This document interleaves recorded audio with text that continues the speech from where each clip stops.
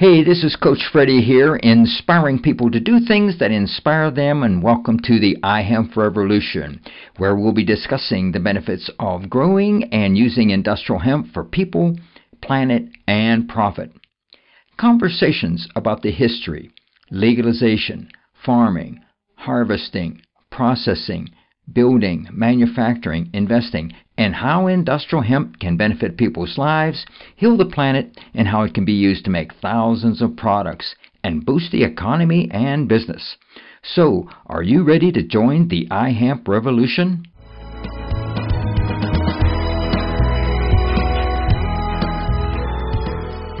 Hey, it's Coach Freddie, and I'm here at the NoCo Hemp Expo, and I'm talking to Rasta Rob.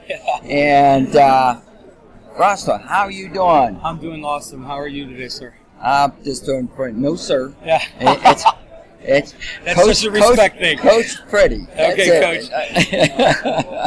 So anyhow, Rasta, tell us a little about your journey and what you do now. I know you do podcasts also, so tell us about yourself. Well, my journey started a long time ago. The way I like to tell it is I grew up on a farm in Ohio, and I started growing ganja when I was 14. I was a science kid, had a little science lab, and really wanted to know my mom and aunts who were Cherokee Indian. I'm a Cherokee Indian kid, and they always talked about the sacred herb, the special herb, mom's special herbs, which I knew went into our medicine, but I really didn't know what it was. And as I got older, I started studying more and more about the plant. I've traveled the world studying hash making and ganja growing. I've been involved in projects in Jamaica and Spain, Holland, Europe. I'm involved in projects right now all over the planet too. But this project here with BioLive It, what brought me to Colorado was because I have a son that was given Accutane for his acne. And my ex-wife was giving it to him behind my back. I didn't know this. Well, it killed his endocrine system, and now he has a Crohn's-like affliction. We've used everything in the world to try to, alleviate all the symptoms that comes with it, and the only thing we found was the RSO oil, or Rick Simpson oil, when it first came out, and then the research that I've been doing since that time, and then of course the other research around the world, has been that olive oil is one of the most ancient delivery systems, and it is one of the oils that my son and people that have Crohn's can do without it upsetting their Crohn's symptoms. So we started doing some experimentation with higher and higher CBD dosage and the higher and higher cannabis dosage through my son and through my Steve, my business partner here, and we came up with the percentage and the proprietarial. Basically, we started with ditchweed from Ohio and have worked our way out. Keep cooling it down, as it were, in the industry. Taking the THC level when we first brought it here was above the 30 percentile, the 0.3 percentile, and now we're down in the 0.24, 0.21, and so we're getting really successful with that. Also with the introduction of this isolate technology, we're looking at going that direction too, because right now we're using a butane BHO, if it were, making oil extraction, full plant extraction. We extract the bud and all the plant material. So that's why you get that really nice full signature of the hemp across your palate when you taste our product. And then, of course, our olive oil that we use is from Greece. And Steve's family imports it from some of the oldest groves there. And when from the scientific side, without getting into too far, when you look at the cannabis plant and the olive oil's genetic makeup and cannabinoid makeup, there's a lot of markers that match. And then those markers subsequently match our markers. So the whole science and medicine in between our mind, what we look at is that we're creating a CBD-rich product that enhances and puts your CBD, your own endocannabinoid system back into balance, alkaline, and then if you are using cannabis THC medications, you provide the THC dose and create your own entourage effect. So our product is more along the lines of culinary. However, sublingually, we've seen amazing results. Steve and I both take it 3 times a day.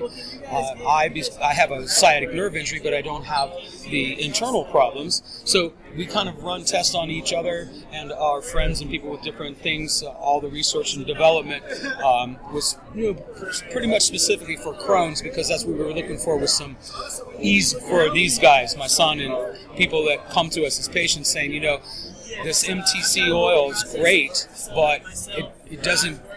After 7-8 days, my Crohn's is kicked back up, or people that have gluten even have problems with lower lipid oils. So that's what's driven our, as it were, science and our view of how this hemp product can be help in the healing world. We grow our own hemp here. As I alluded to before, I've been a farmer all my life.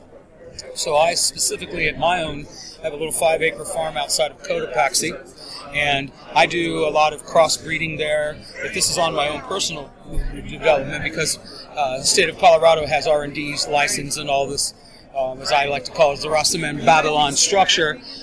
We have our hemp producing license, but we're not metric, so we can't deal with the THC yet.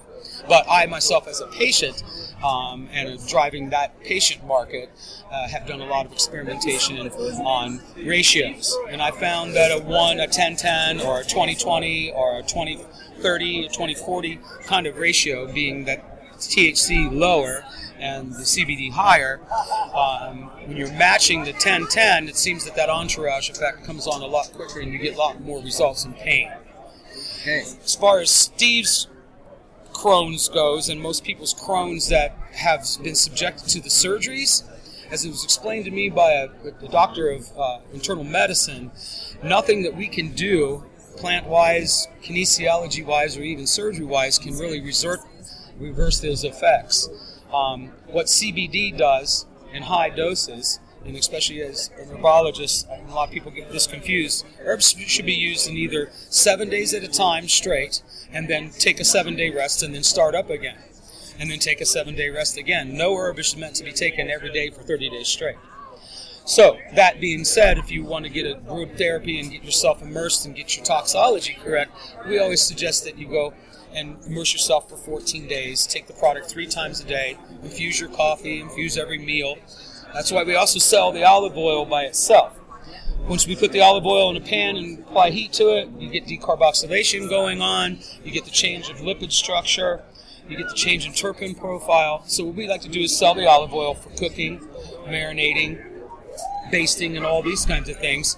And we suggest people that then their individual meal, the salad, the potatoes, the baked beans, or your blanched beans or whatever, a few drops, and then you have a CBD-rich meal on each thing. Just like you see with our bread, we decided to put it on something, and of course at these shows we find a lot of people that have gluten, so we just pour it on a spoon for them. But the bread and the olive oil, that's been since the beginning of time. But the one thing I'd like to point out is olive oil has been used since the beginning of time as a delivery system for medicines. And what I like to talk to people here is I like to approach them and say, what is your lineage? What is your belief system? Who's your spirituality come? Do you come from the Christian side of things? Or do you come from organized religion? Or do you come from more esoteric?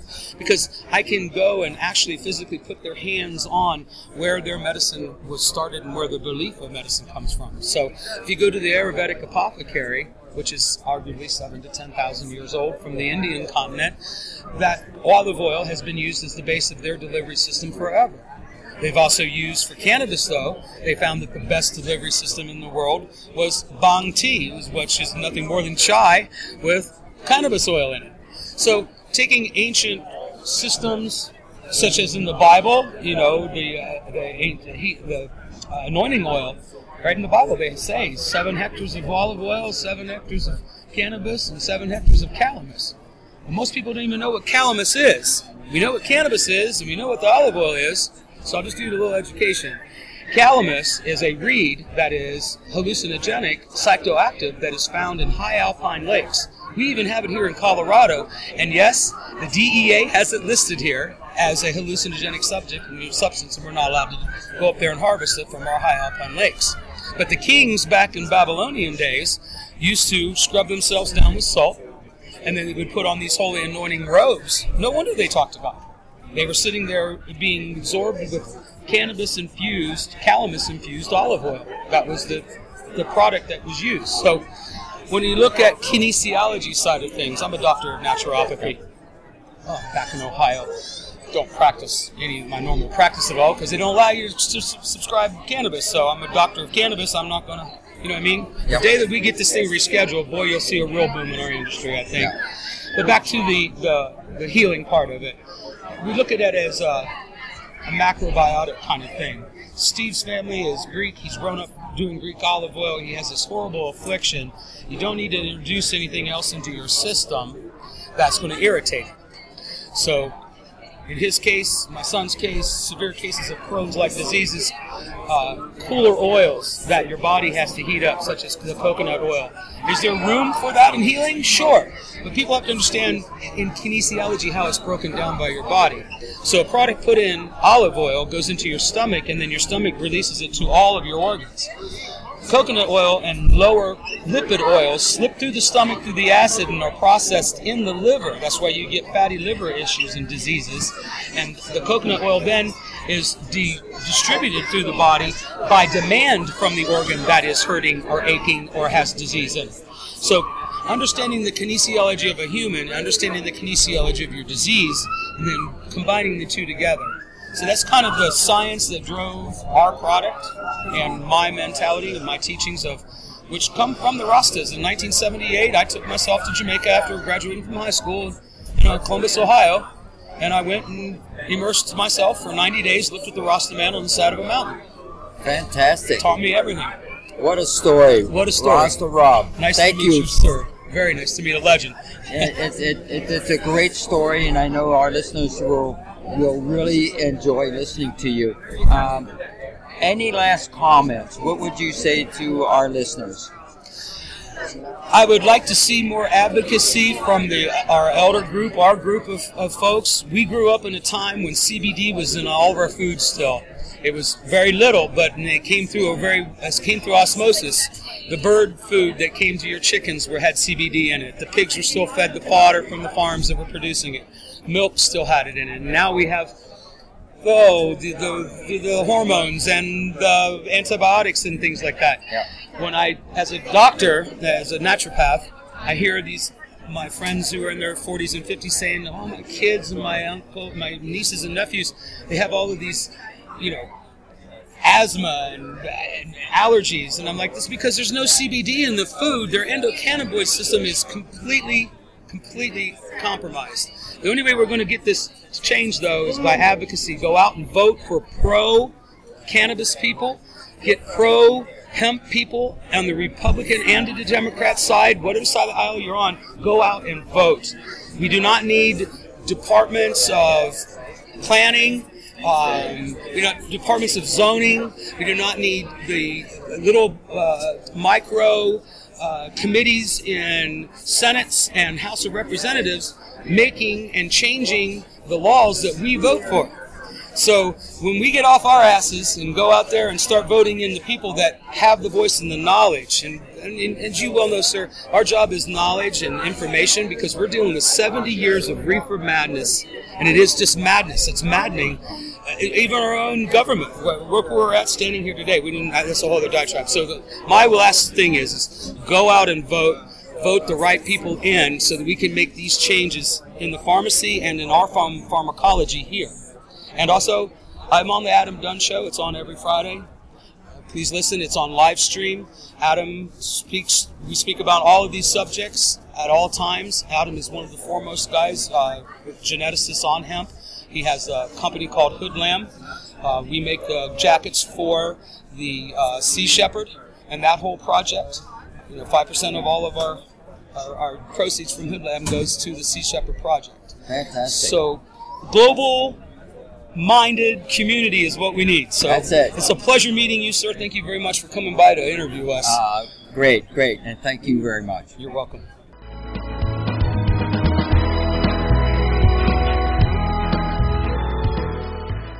I want to thank our listeners for tuning in today, and make sure that you subscribe to the iHemp Revolution podcast on iTunes or Stitcher Radio.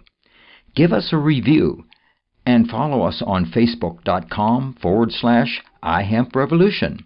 Like us, and then tell your friends.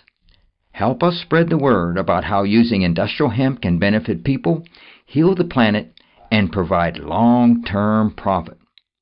This is your host, Coach Freddie, inspiring people to do things that inspire them, and thanks for joining the iHemp Revolution.